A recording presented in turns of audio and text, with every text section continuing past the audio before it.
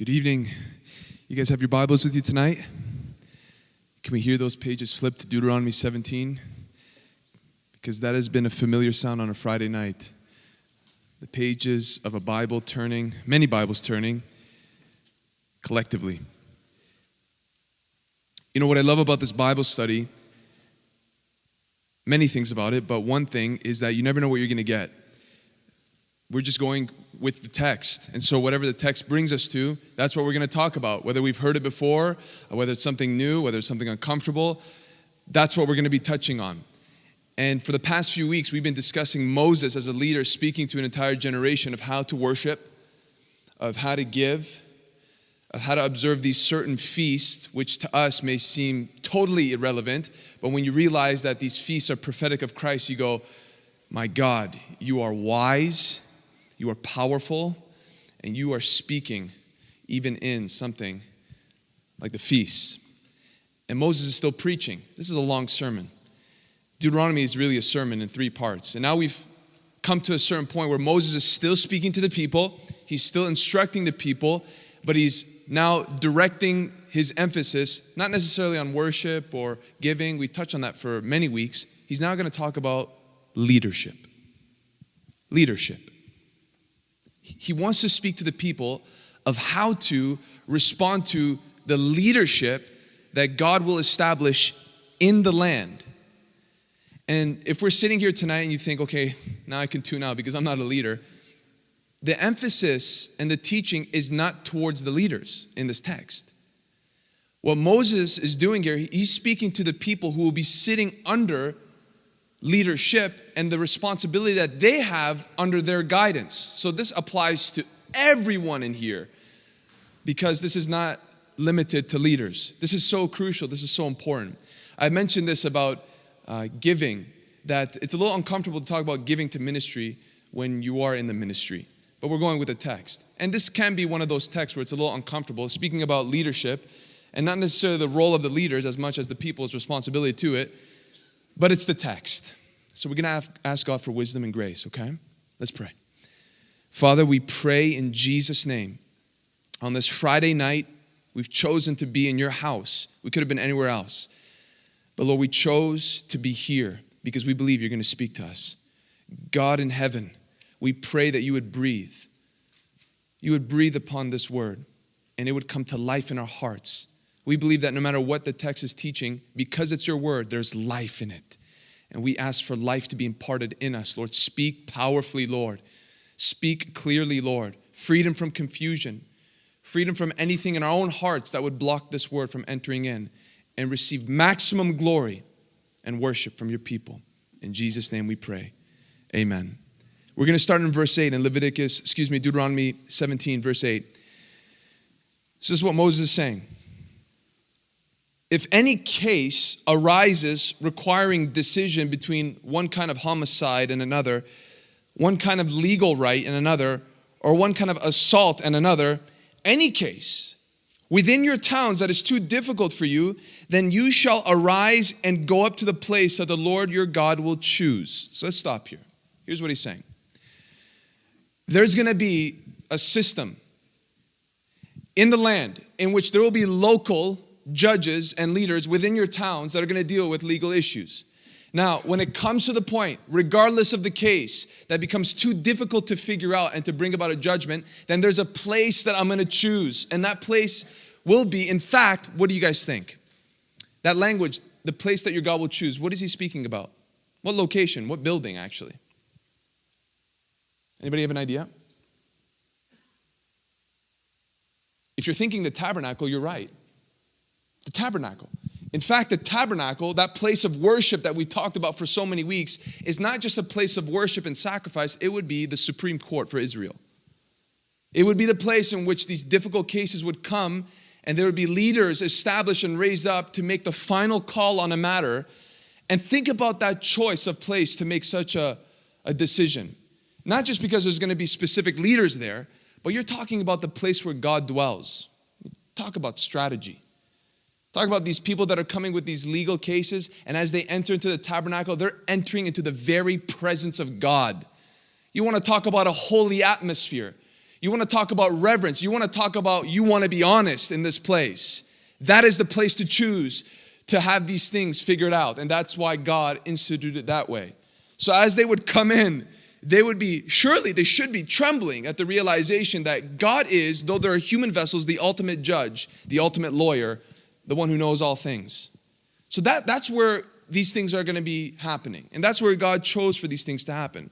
And in verse 9, we have the two types of leaders that are going to make these judgment calls.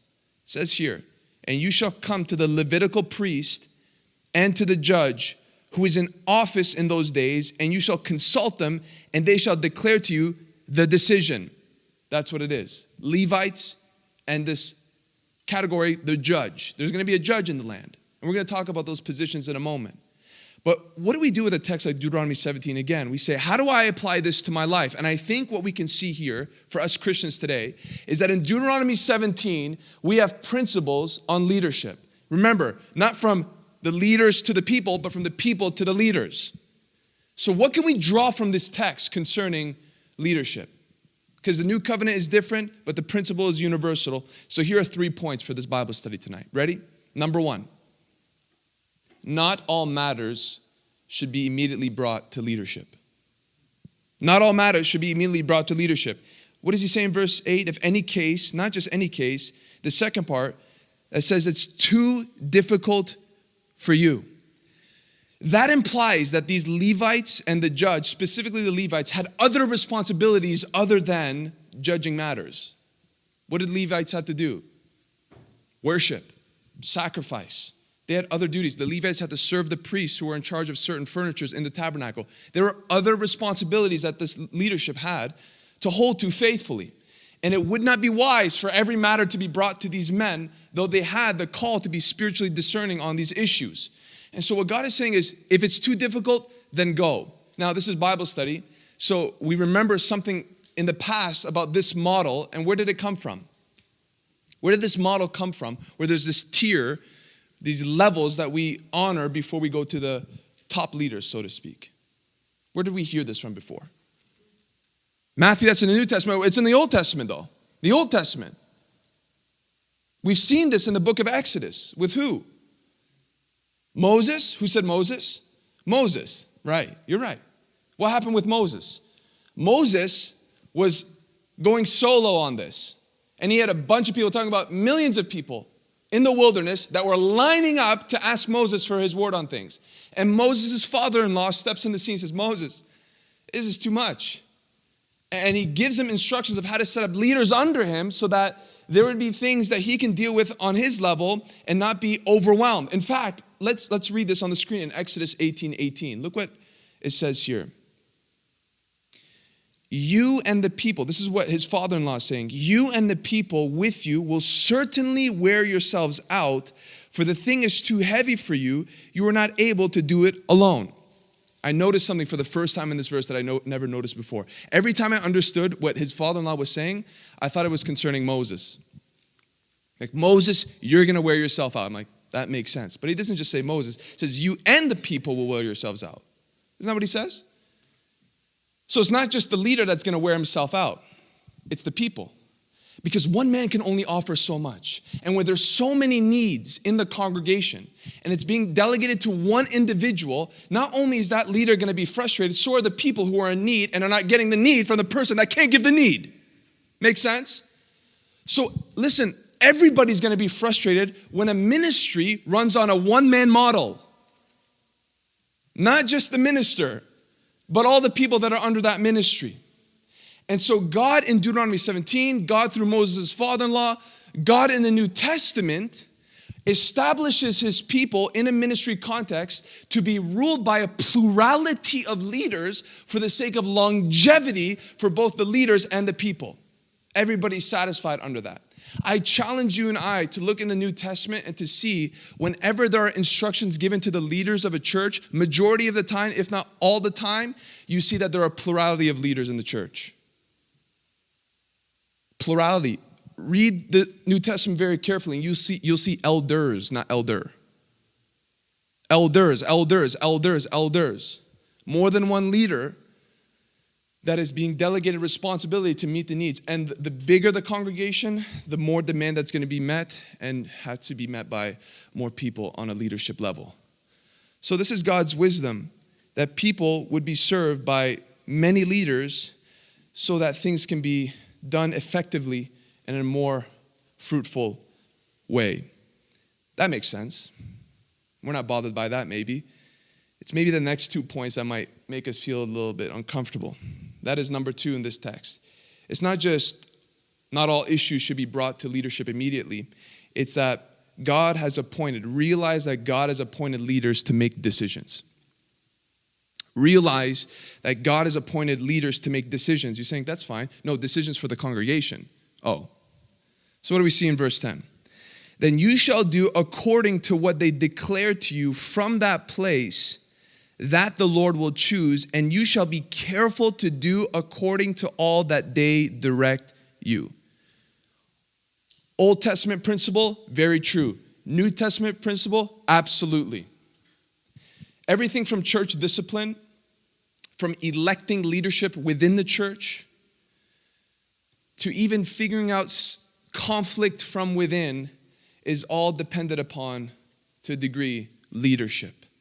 In other words, God has raised up people with the gift of leadership in order to make decisions that will do at least 2 things. 1, decisions that will ultimately glorify God. And number 2, decisions that will promote peace and holiness within the larger congregation. That's what a leader is called to do. And yes, there are people who have to voice their opinion. Yes, there are people who can give their ideas. But when it comes to matters that will bring about the direction of the church, God has raised up people for that. And what did they have to do? This is the responsibility. They take the word of God, because it's not their opinion. They take the word of God and they filter it and they apply it to real life situations. And they're doing this under much wisdom, under much investigation, much prayer, even fasting at points, with compassion, with boldness at times. And all of that on top of it is being energized and navigated by something called the fear of God. That's what leaders are called to be doing. And what's amazing is that in the Old Testament, they're called Levites and judges. Levites and judges. Now, when we hear Levites, we're in Bible study. We're learning what the Bible says about the Bible. When we talk about Levites, what comes to mind? When you think Levite, what comes to mind? In your mind, what do you see? Priest? What are those priests doing? Conducting the service, essentially setting their lives apart for the things of God. Okay, that's right. They are set apart, so full-time ministers. But what are they doing? Like when you think Levite, when you see Levite job description, what acts do you see in your mind that they're called to? Serving the church, but what specifically? Sacrifices, right? Sacrifices, cutting up animals, pronouncing this and that, observing and leading certain feasts, right? But Levites in the Old Testament actually had a teaching role. We're going to put this up on the screen. Malachi chapter 2, 5 and 7. I say this because maybe we have a limited understanding of Levites in the Old Testament, but God has a teaching role in mind as well. In Malachi chapter 2, verse 5, look what God says to the people. My covenant with him, he's talking about Levi. My covenant with him was one of life and peace, and I gave them to him. It was a covenant of fear. I love this. And he feared me. He feared me. What does it mean to fear him? He stood in awe of my name. He stood in awe of my name, Levi. And then it goes on to say this in verse 6. True instruction was found in his mouth, and no wrong was found on his lips. He walked with me in peace and uprightness, and he turned many from iniquity. So he was a preacher to some degree. He taught the word of God. He wasn't just caught up in this mechanical, sacrificial system. He had verbal responsibility, and that was to preach, teach, expound the word of God. And by doing so, people were repenting. People were turning from their sin. And then it goes on to say in verse 7, for the lips of a priest should guard knowledge, and people should seek instruction from his mouth, for he is the messenger of the Lord of hosts. We talked about prophets in the Bible study, and we said they are messengers of the Lord. But did we realize that Levites were messengers as well? They spoke God's word. That was their calling. And so how do we relate that to Deuteronomy 17? So this was the art. This was the skill. When matters came to the tabernacle, the Levites had to be able to take God's word and apply it to the situation and make the right judgment call. They were masters of the scriptures. They should have known the word inside and out, and they applied it into people's lives to make the wise call and to make matters at ease. So that's the Levite. Now who's the judge? Because it says Levites and the judge. Anybody have an idea of where we see judge in the Bible? Judge. Yeah, there's a whole book about it. There's a whole book called Judges. And that's exactly what God has in mind here. God is foretelling that there is a time coming when they come into the land that he's going to raise up these people called judges. We have an entire book on it. So let's just read it for proof. We believe you, Barrett, but we want to see what the Bible says. In Judges 2:16, then the Lord raised up judges, Judges 2:16, who saved them out of the hand of those who plundered them. Yet they did not listen to their judges, for they whored after other gods and bowed down to them. And more specifically, because when we think judges, we think of Samson just going in and tearing up the place. No, including Samson was Deuteronomy 17. They needed to really know how to make judgment calls in civil matters. Proof of that is in Judges chapter 4 with a lady named Deborah. Judges 4 and 5. Now Deborah, a prophetess, the wife of Lapidoth, was judging Israel at that time. She used to sit under the palm of Deborah between Ramah and Bethel in the hill country of Ephraim, and the people of Israel came up to her for judgment. So she's in a different location, but they came up to her for judgment. So these are what the judges were called to do. Levites and judges. They were called to make specific decisions. And God will raise up people in your life when you come into a local church setting. And there's a submission element to that. I know it's a word that makes us feel uncomfortable. But this is not Old Testament. One more verse. Hebrews 13, verse 17. Look what Hebrews 13, 17 says. This is New Testament. I remember when I first got saved, and I was at a retreat, and I was hearing the preacher. He says, turn your Bibles to Hebrews. And I thought, Hebrews, Old Testament for sure. So I was going to the Old Testament. I was looking through the Old Testament. Where's this book called Hebrews? And the person was so gracious beside me said, it's in the New Testament. I said, thank you so much. I used the index before. Hebrews 13, 17. Obey your leaders and submit to them. Why? For they're keeping watch over your souls. Who wants to be a pastor? Want to watch over people's souls? Not their bank accounts, not their physical health, their eternal souls. Anybody want to sign up? That's why I'm a firm believer that God calls men to this kind of a ministry. For they are keeping watch over your souls as those, so they're not just keeping watch over your souls, as those who will have to give an account. Think about this. So not just watching over, what is the condition of your soul? Based on my observation and based on one's managing and speaking into and whatever is involved in the person's soul, every leader will be held accountable for how that soul was watched over. But then remember, the responsibility, we're emphasizing on the responsibility on the other end of the spectrum. Let them do this with joy and not with groaning. For that would be of no advantage to you. In other words, it's very simple. There's a way in which they can watch over your souls with greater joy and energy and excitement and involvement. And there's a way that they can do it because of a lack of whatever, fill in the blank, towards that individual where they can do so poorly as a result. And we don't want any of that. The leadership and the people, there's a win-win when we respect one another, the way the Bible calls us to. I want to focus on the third point in Deuteronomy 17 concerning leadership. It's not just realize that God has raised up leaders to make decisions. The third point is trust. Trust what the decisions that the leaders are making that are appointed by God are for the best and by God's leading. Look at verse 12 in Deuteronomy 17. What does it say? The man who acts presumptuously by not obeying the priest who stands up to minister there before the Lord your God or the judge, that man shall die. So if there was a case being made in the Old Testament and the Levites and the judge say, okay, we've investigated, this is the decision, this is the final decision call, and they slam that mallet, right? Boom. If there is an opposition to that, the result of it is actually death in the Old Testament. That's a very serious thing, but it was to promote, again, peace and a riot from erupting in the infancy of this nation stage. But I want us to focus on, look at this part in verse 12. The priest, look at the description, who stands to minister there before the Lord your God. That is the job description of a priest. He stands before he ministers to the people. Listen very carefully. Before he stands to minister to the people, he is first ministering to God. He's first ministering to God.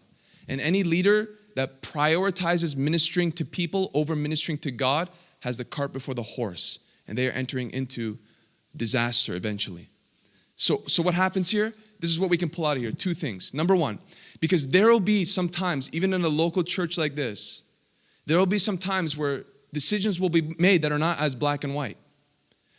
This is not saying, take whatever you get from a leader, even if he disobeys God's word. God is going to tell them in a moment, specifically in the book of Malachi, what's going to happen if a priest chooses to willfully disobey God's word. This is not just swallow whatever is given to you, even if it's blatant disobedience. No. Sometimes there's going to be some gray areas. Sometimes there's issues that are not so clear. And ultimately, because God has raised up leadership, they will have to make a judgment call as they stand in the presence of God and seek Him. And sometimes we may not agree with those decisions. Sometimes our opinions on it, we have a different angle or perspective on it, and we might necessarily say that was the best call. But this is what this text is teaching the people of God, everybody in here that is under leadership. Number one, trust that as they minister before the Lord, they are also being led by the Lord. They are also being led by the Lord. And they are acting, as we heard in Malachi, under the fear of God to say, we have to do this, and we trust that this is God's way of doing it. And that's not easy. That's not easy.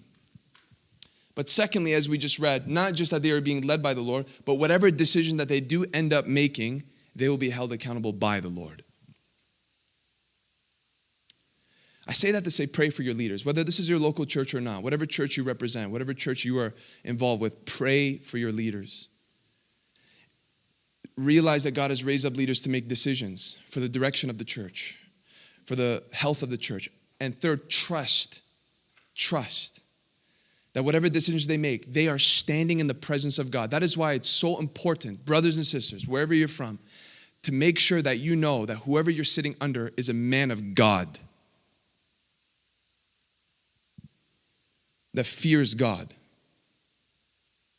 that doesn't see ministry as a job, but realizes that it's a calling, that has an eternal perspective, that trembles and fears. See, if he fears God the most, he will make the best decisions for his people. If he fears the people, he's going to make the worst decisions. And trust this too. However long you're a part of a ministry, you'll realize that sometimes there's going to be non-black and white issues in the church context. That the leadership, more than one person, will make the best judgment call as they stand in the presence of God and hear from Him the best that they can. But here's a possibility. What if the leadership is corrupt? Or what if the leadership is not acting according? Is that possible? Is it possible for leadership not to be in line with God's word, or is that impossible? It's possible. In fact, we go back to Malachi 2 that describe wonderfully that covenant with Levi. Oh, he feared me. He stood in awe of my name. True instruction was in his mouth. People came to him and they were turning from their iniquity. But look what it says in Malachi 2, verse 8. Right after God gave that description. Look what he says concerning the Levites, the state that they have found themselves in. But, that's a scary word sometimes. But you have turned aside from the way. He's not talking about the people. He's talking about the leadership. You have turned aside from the way. You have caused many to stumble by your instruction. You have corrupted the covenant of Levi, says the Lord of hosts. Verse 9. And look what it says here. And so I make you despised and abased before all the people. Inasmuch as you do not keep my ways, but show partiality in your instruction. Do you see it? Do you see the last part? This is the cause for their instruction of being twisted. This is the cause for the decisions in the leadership level of being perverse. What? Partiality. You know what another word for that is? Favoritism. Favoritism. Favoritism. What were they doing? We're going to make this decision because we like this person or this group of persons more than this person. And what happened here is unfortunately what happens in many cases. The fear of God was lost. The fear of people was inherited. And they were operating under that spirit. And decisions began to collapse. And God condemned them for it. So it's possible. It's so possible, not only is it possible in the Old Testament that Paul gave instructions, guess who? To the church on what to do if there is corruption on a leadership level. 1 Timothy 5, verse 19. 1 Timothy 5, verse 19. Look what happens here in this instruction for the church. It says here, do not admit a charge against an elder except on the evidence of 2 or 3 witnesses. Hold on for a second. So it's possible for an elder to be in a position where they can be, unfortunately, under the influence of sin. But the process of highlighting that and disciplining that individual is not based on personal judgment. Notice here, look how careful Paul is speaking in the Holy Spirit. He's saying if there is an elder who is in sin, there has to be at least 2 or 3 witnesses. By the way, where did he get that idea from?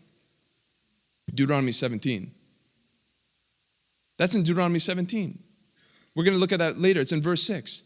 Deuteronomy 17:6 says that nobody should be judged based on 1 witness, but on 2 or 3 witnesses at least. Why is that the case? Well, Paul applies this to leadership because it is also possible for personal animosity.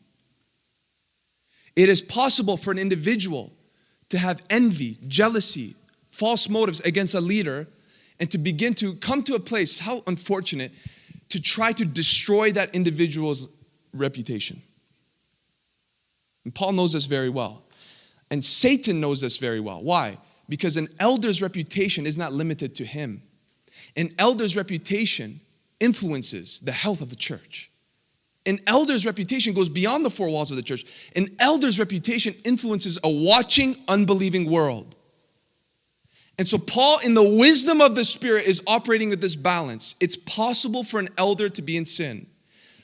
But it's also possible for somebody to be in sin and accuse this person of being sin when they're not really in sin. So how do we work this thing out? And the Spirit goes to Deuteronomy 17, says 2 or 3 witnesses. One person doesn't have just a hearsay evidence. Oh, I heard so-and-so did this. Did you see that? No. This person has evidence, number 1. And that individual's evidence is not enough. You need 2 or 3 witnesses, not just to say, yeah, we believe what he's saying. No, they also witnessed it. And that collective evidence from these people make a case for a leader. You're saying that's not fair. It is for the sake of the health of the church and for the sake of the testimony to an unbelieving, watching world. I'll add this layer too. We saw in Malachi that if the Levites were, and they were, in sin, who made them abased before all the people? Not Malachi, God. You want to add another level of the fear of God to this whole thing? The church, leaders in the church, do not answer to the other leaders. They don't answer to the congregation. They don't answer to a denomination. Leaders answer to God. See this whole thing right here? Guess who's the boss? Jesus Christ.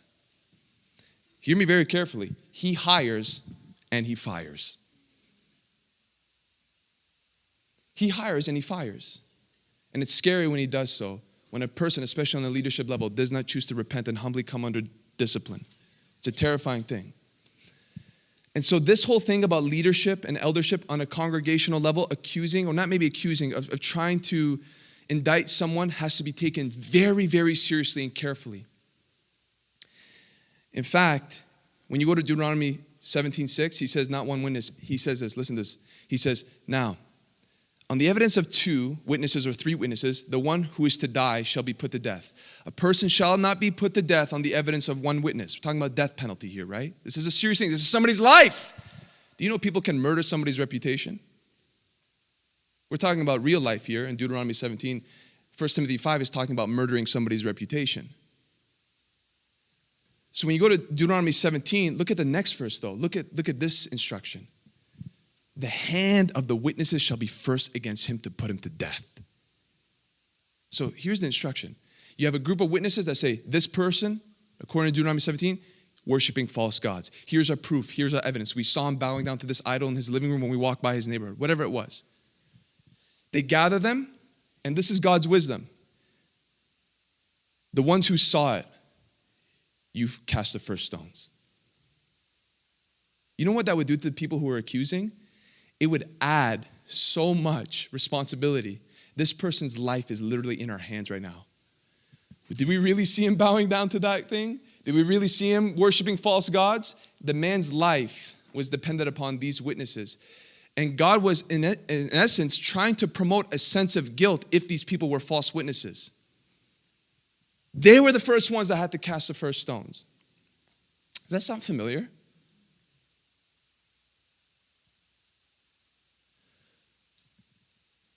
You know, there's a lot of verses taken out of context in the Bible, right? I mean, I have like a top 5 in my mind. Here's one of the top 5 in my mind. He who is without sin, cast the first stone. Here's the interpretation in our day. Don't tell somebody they're a sinner, you're just as much as a sinner as they are.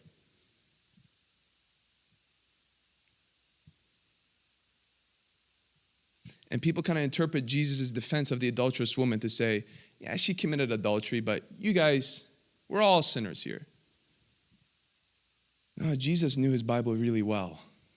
Turn your Bibles to John chapter 8.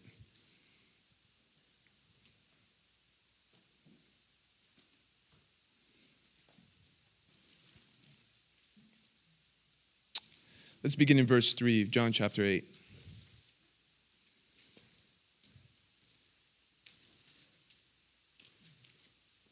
This is going to put a little new light on this text, perhaps for some here. It says, the scribes and the Pharisees brought a woman who had been caught in adultery, and placing her in the midst, they said to him, Teacher. Well, now he's teaching. They interrupted the whole teaching for this. Ready? Teacher, this woman has been caught in the act of adultery. And look at these guys. Verse 5. Now, in the law, Moses commanded us to stone such women. So what do you say? Don't they sound so righteous, defending the justice of God and the holiness of God and holiness in the camp? Look what John says here in verse 6. This they said to test him, that they might have some charge to bring against him. This charge was nothing against the woman, it was against Jesus. This whole thing was set up not to bring this woman into condemnation in a holy and just way. It was to find condemnation and judgment against the perfect one. It was a setup. So John highlights that to make sure nobody misinterprets to see how these men are trying to really follow the law. As they continued to ask him, he stood up and said to them, well, before that it says, Jesus bent down and wrote with his finger on the ground. Out of, why? They're talking, Jesus hears them, and he bends down. And he begins to write in the ground. And, theologians and commentaries and debates saying, what did Jesus write in the ground? Did he write the 10 Commandments? Did he write their sins? Now, at this point, I come here and I say, you can disagree with me on this point right here. We don't have to agree on this. One day I remember when I first got saved. This is not the main point either. This is just a thing to chew on. I remember when I first got saved, and I was reading through the Old Testament, and I came to the book of Jeremiah. And I was there sitting up on my bed reading Jeremiah 17 specifically. And this verse popped out to me. Jeremiah 17:13, and we can put it up. Jeremiah 17:13 popped out to me, and I thought to myself, maybe this is what Jesus was doing in John chapter 8. And like I said, you can agree, you can disagree. Look what it says here. O Lord, the hope of Israel, all who forsake you shall be put to shame. Those who turn away from you shall be written in the earth, for they have forsaken the Lord, the fountain of living water.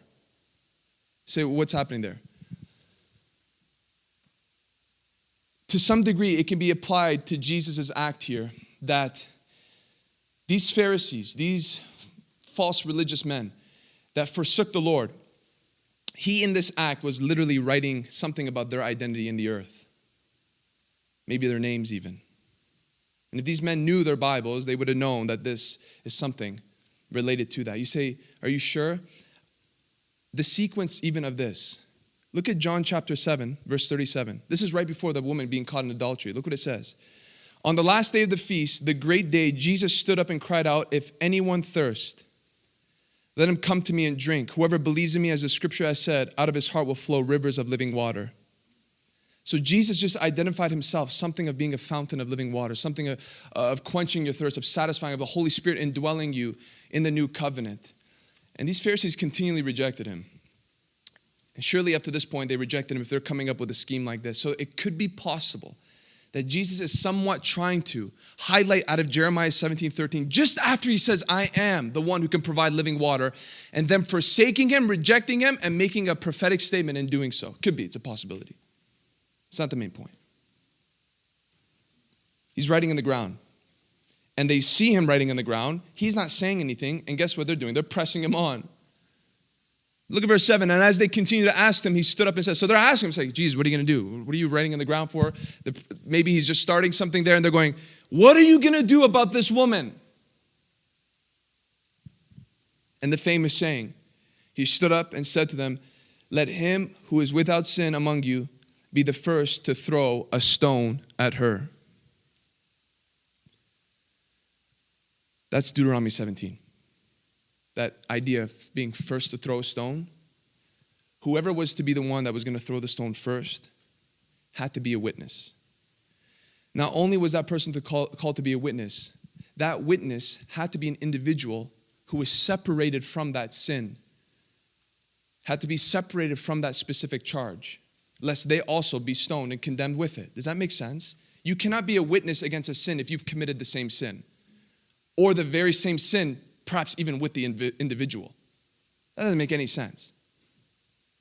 And so in light of that, he says, whoever's a true witness, who is disconnected from this type of sin, or from even being included in this very act of sin, maybe even with this person, cast the first stone. I'll let you do it. Nobody dared to cast a stone. What is Jesus doing here? He's pressing on their hypocrisy. He's pressing. Some would say, is he talking about all sin? Let him who has. Nobody has no sin. Nobody has no sin.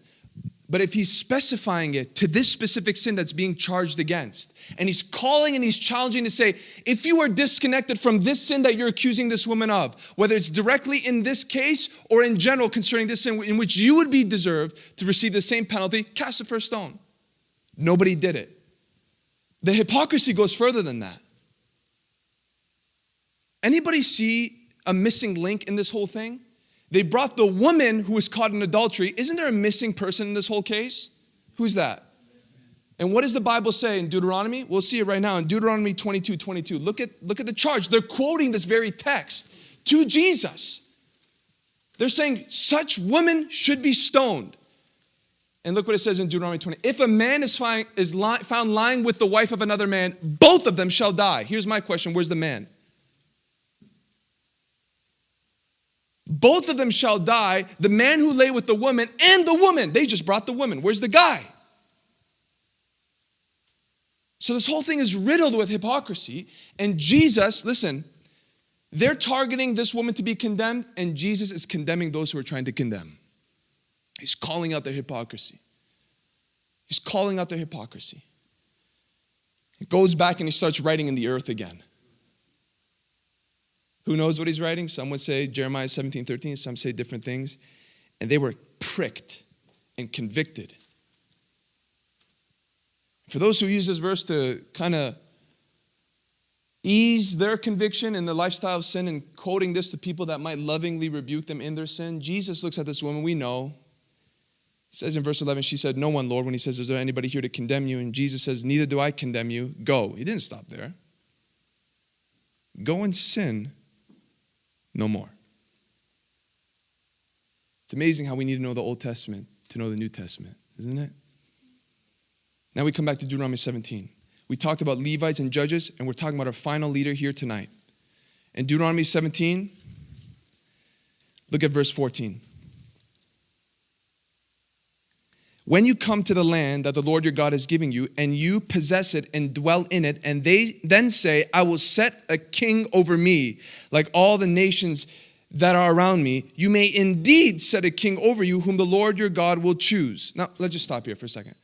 I want to ask this question tonight. And this is where it gets exciting, because we get to dialogue a little bit. You know how this always goes, right? There's always the people in the middle. Who here believes that it was God's idea to establish a king in Israel? Second question. Paul, you agree? Okay, saw you. Secondly, who believes that it wasn't God's initial idea, but it was man's idea and God allowed it? Man's idea and God allowed it? Who here believes that God wanted it initially? Everybody else? Let me ask the questions again. Number one, who believes that it was God's idea to say there is going to be a day in which I will establish a king in Israel? Or who believes that the people really wanted it and God allowed it? Number one. Who says number one? Number two? Oh, interesting. I won't give the answer right away. Let's consider the evidence, right? Now, when you read through the Bible, you come through Deuteronomy, then you come to a book called 1 Samuel. You realize something, right? In 1 Samuel 8, what happens? Samuel was who? What was his role? Judge, not just prophet. He was a judge. In fact, he was the last judge. He was the last judge in Israel. So Samuel is a judge. He unfortunately, because prophets make mistakes as well, he unfortunately makes a wrong judgment call, and he raises up his sons in a leadership position when they were not in character for such a calling. He didn't seek God on it. So the people complain, and they say, "We want a king. We want a king like the nations that are around us." And I want you to see what God says in response to this in 1 Samuel 8:7. You don't have to turn there. We're going to put it up on the screen. Look what happens here. "And the Lord said to Samuel," in 1 Samuel 8:7, "Obey the voice of the people in all that they say to you, for they have not rejected you, but they have rejected me from being king over them." Now hold on there. The evidence isn't finished yet. In this text, when you read 1 Samuel 8, you get the impression that the people wanted to be like the nations. And Samuel did not like this. I mean, up to this point, Israel was being ruled by judges. And now you have not only Samuel who's bothered, you have God himself who says, "I was king over this nation. And they want to dethrone me and put up a human king? Let it be so." Now, when you read that, you go, all right, it sounds like it was man's idea and God allowed it. But I want to challenge that, because when you go to Genesis, I'm going to read these to you. Listen to what God says in Genesis. In Genesis 17:6, listen. Look what God says to Abraham and his wife. "I will make you exceedingly fruitful, and I will make you into nations, and kings shall come from you." Genesis 17:6. Look what he says to Jacob in Genesis 35:11. "And God said to him, I am God Almighty, be fruitful and multiply. A nation and a company of nations shall come from you, and kings shall come from your own body." So Genesis, it's prophesied, and the people are even anticipating that there's going to be kings coming from our lineage. 1 Samuel 8, God doesn't seem too pleased with the proposal for kings to come out from among them. So let me ask the question again. Who here believes that it was God's original idea to raise up kings? or who believes that it was man's idea and God permitted it? I have a question. So what if God is king and then people like became kings, but then they made that king higher than God, but God wanted to be above everybody.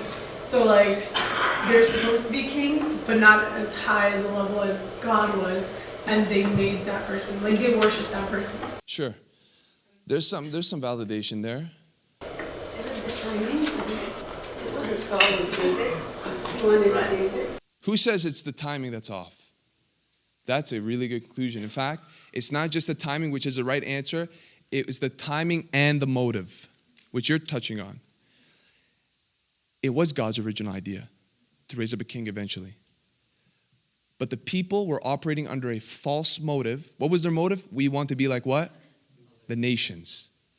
We want to be like the world. We want Israel to operate the same way the pagan nations operate. That was never God's intention for a king to be risen. And the timing. God was king over Israel at that time, and he was operating through judges. So the timing of dethroning him and trying to put somebody else on the throne was off. And ultimately, God had in mind Jesus Christ, King of Kings and Lord of Lords, of ruling and reigning.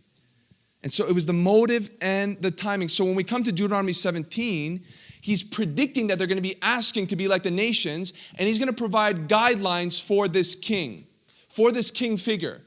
And it's very simple. Number one, God had to choose him. Number two, he couldn't be a foreigner. He had to be an Israelite. Then there's three specific things. We're talking about leadership, right? There are three specific guidelines that this king had to walk in, and we're familiar with this, right? Look at verse 16. Only he must not acquire many horses for himself, or cause the people to return to Egypt in order to acquire many horses, since the Lord has said to you, you shall never return to that way again. The first thing was, this king, he will never be dependent upon his own military strength. Never. Never. I'm the one who's going to fight your battles. And on top of that, don't you dare go back to Egypt. We know what that's a picture of. Don't get aid from the world. Don't lean upon the staff of Egypt. Don't try to recruit or be trained by their mentality. I am the one who received glory in defending you. Power. Power. Number two, the second part of the verse, or 17 rather. You shall not acquire many wives. He shall not acquire many wives for himself, lest his heart turn away. Second thing, women. We're talking about war power, now we're talking about women. Now, this was not just because of a lust to be satisfied. And by the way, people always question about the Old Testament's apparent approval of polygamy. I don't see approval of polygamy here. That was never God's intention for a man to have multiple wives. He gave instructions for the leaders who were to be a model and an influence in society not to operate that way. He's not supposed to have many wives. It was not just a lust thing, it was a political thing. The kings in that day would make marriage alliances so that they can be at peace with other nations. And so sometimes that would be their mindset. And still, the power of women can steer your heart away from serving your God and serving their gods.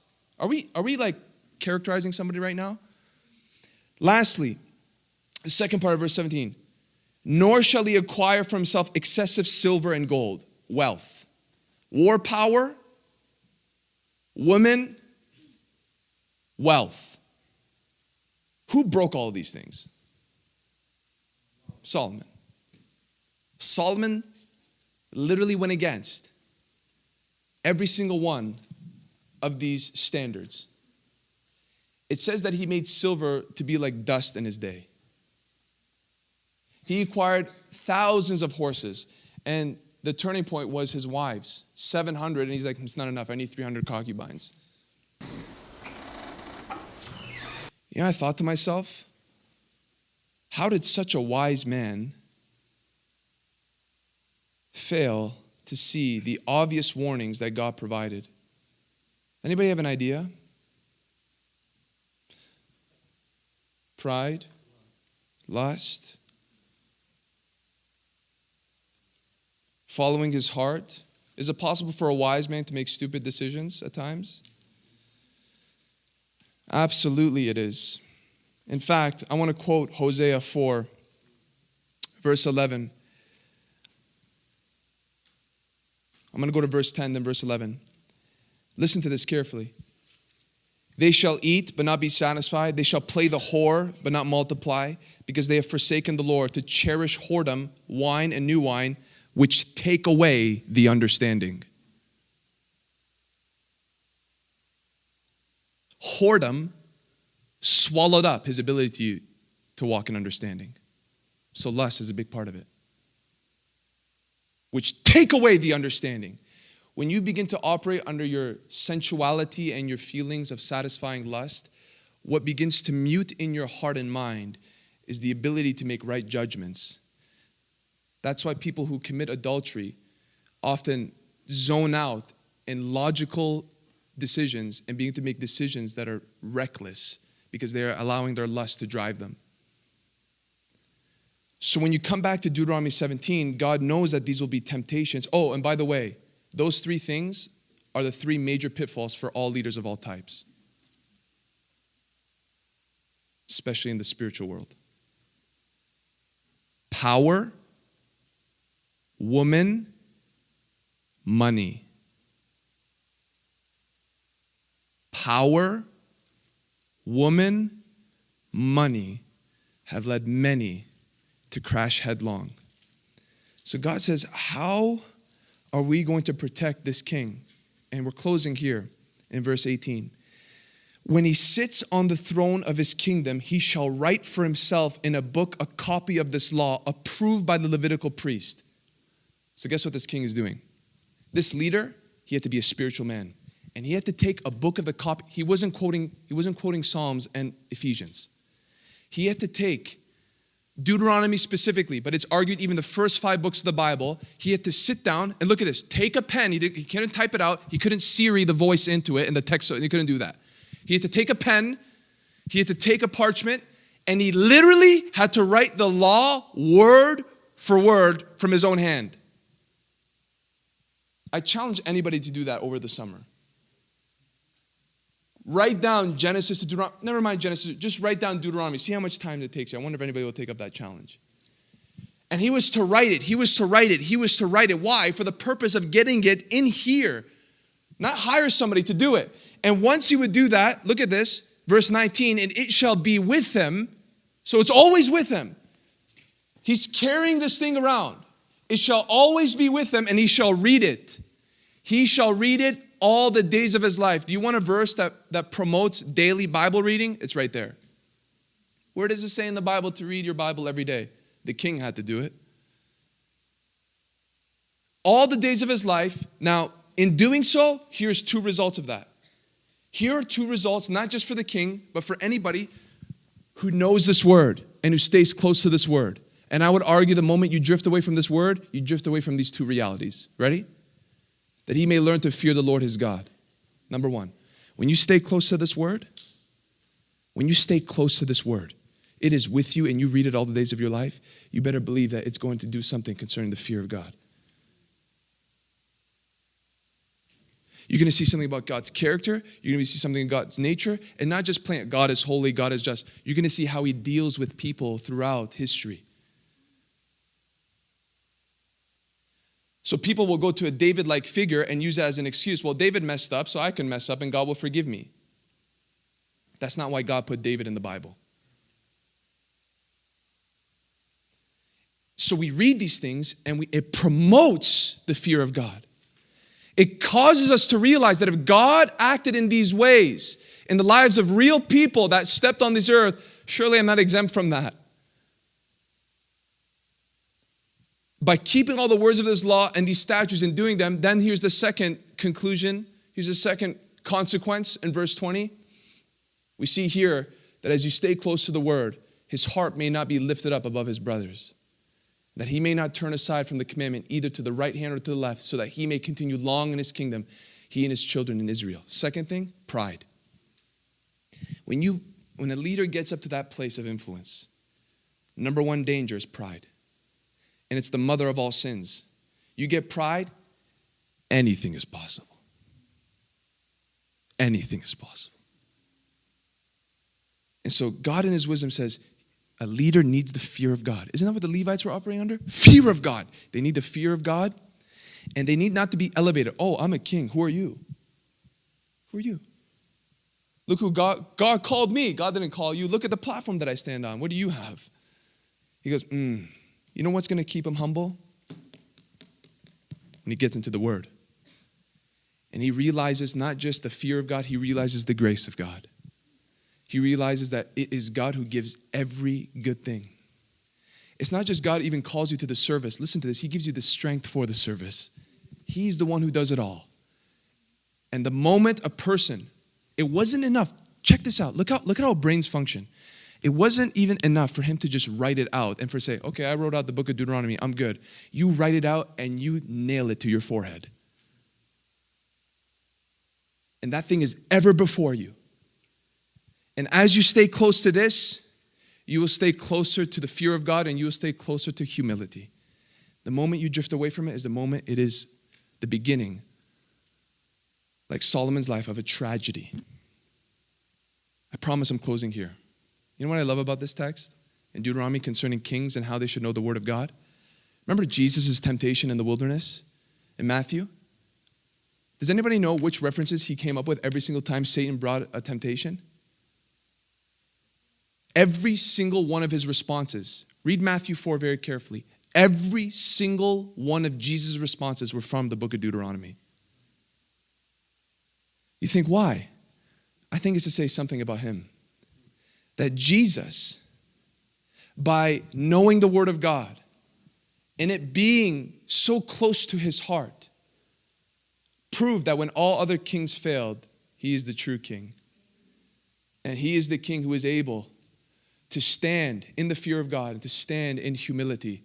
Because he, through Matthew chapter 4, says something about the power in Deuteronomy 17. That when you get the word in you, Jesus didn't have YouVersion on his phone. He had it on his heart. So that even when Satan manifested in front of him, he says, it is written, it is written, it is written. Everything from Deuteronomy. Why? Is that by accident? No, it's to say, I'm the true king. And I'm the one who can walk in perfect obedience to the standards of God. And I am the one who can never fail. That's what he's saying there. And so I say this at the end, so much to say about leadership, but let's just cling on to this one truth. Let's stay close to this word. There's so much power in this word. So much power that when you plant it in somebody else's heart or when you plant it in your own heart, there is no knowing of the harvest that will come from it in due time. In due time. Let's pray and close together. Father, in this moment, in Jesus' name, we ask that what we've heard from this chapter in Deuteronomy would be held dear in our hearts. Lord, we pray for our leaders. And God, we realize the reputation that they hold, the responsibility that they carry from all the churches that are represented here in this Friday night Bible study. Endue them with power. We pray for a supernatural hunger for the word of God. We pray that they would not be ones who would only teach from this word, they would be one who also eat from this word. They would realize that their soul is dependent upon it and the souls of others. Lord, in a day of great biblical illiteracy, raise up a standard. Raise up a people that will believe in the power of this word. It's greater power than a testimony, though testimonies are powerful. It has greater power than stories. It has greater power than charismatic delivery. In itself, it has so much force. And we pray that we would believe that as a people and especially our leaders, God. We pray for every local church to be operating in harmony, Lord, from leadership down, that there will be faithful leadership and faithful response to leadership, God. And may you reign and rule high, Lord, in every ministry represented here. We believe in you and we trust in you. And God, we see here a glimpse, the preserving power that comes from the word of God, the longevity that is accessible when we just really take your word seriously. And we ask, God, that from the temptations for power and women and men and wealth, Lord, that all of that would be shielded by the greater promises that are found in your word for our lives. Please, Lord, keep us close to this word. Help us understand your wisdom for the king, and not just the king, but for the average person in this day. Lord, we lean upon you tonight and we worship you for your wisdom from every book, every chapter you have something to say to us. And we worship you in light of it. In Jesus' name we pray. Amen.